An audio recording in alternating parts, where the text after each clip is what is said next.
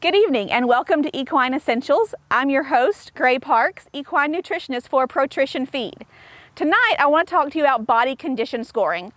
Body condition scoring is an important tool that helps you to monitor your horse's calorie intake so that you know how much your horse is eating compared to what your horse probably should be eating.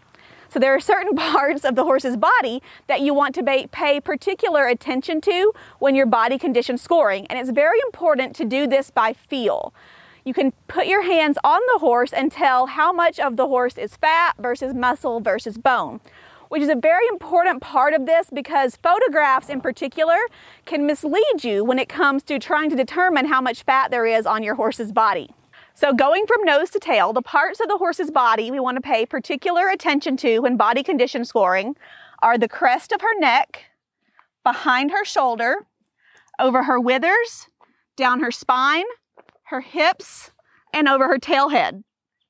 And as we touch her, we're going to score each one of these parts of her body from 1 to 9, with 1 being extremely emaciated and 9 being morbidly obese. Ideally, I want to be somewhere between a 4 and a 6. So as I look over her neck, I can feel that there's a little bit of fat starting to accumulate along the crest of her neck.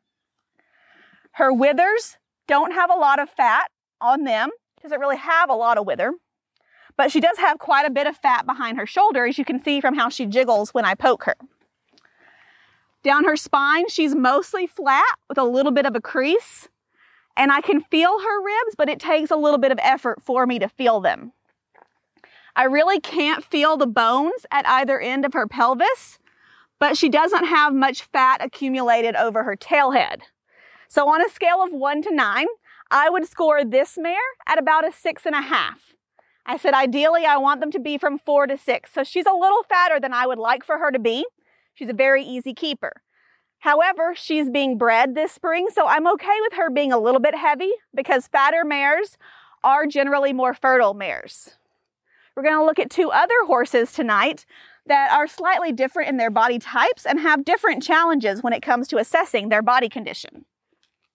So this filly, as you can see, is considerably younger. With young horses, we're looking at them a little bit differently, because we want to keep them on that lower end of 4.5 to 5 versus say a 6 or 6.5 that could be acceptable for an adult mare. And because of their body types, sometimes we can be misled by just looking at them. Getting our hands on them is very important. So as I run my hands over this 10-month-old filly, there's no fat really accumulating over the crest of her neck or over her withers. She has a little tiny bit of fat behind her shoulder. She's flat over her spine, and her ribs are very easily felt. And if she were a little bit less fuzzy, then you could probably even see a hint of a couple of them. I can actually feel her hip bone, but not the back of her pelvis. And she doesn't really have any fat over her tail head. So I would score her right out of 5, which is where I want her to be at this stage of her development. Too much weight on a growing skeleton can predispose your youngster to not only metabolic, but also skeletal disorders. So we want to make sure to keep them on the lean side of healthy. Our third and final horse to body condition score tonight is Ariel. Ariel is a 16-year-old Arabian broodmare, and she is actually the dam or mother of the 2 fillies that we saw earlier in this video. Now, Ariel's body type is also one that could fool you if you don't have your hands on her. Because she's very well sprung in the ribs and has had 5 foals, she sometimes can look a lot heavier than she actually is in reality. So as I assess her hands-on, she has just a little bit of fat starting to accumulate over the crest of her neck. She has no fat over her withers, a little bit behind her shoulder. She's flat over her spine, and I can easily feel her ribs. I can also palpate the front of her pelvis, but not the back, and she doesn't have any fat accumulated over her tailbone.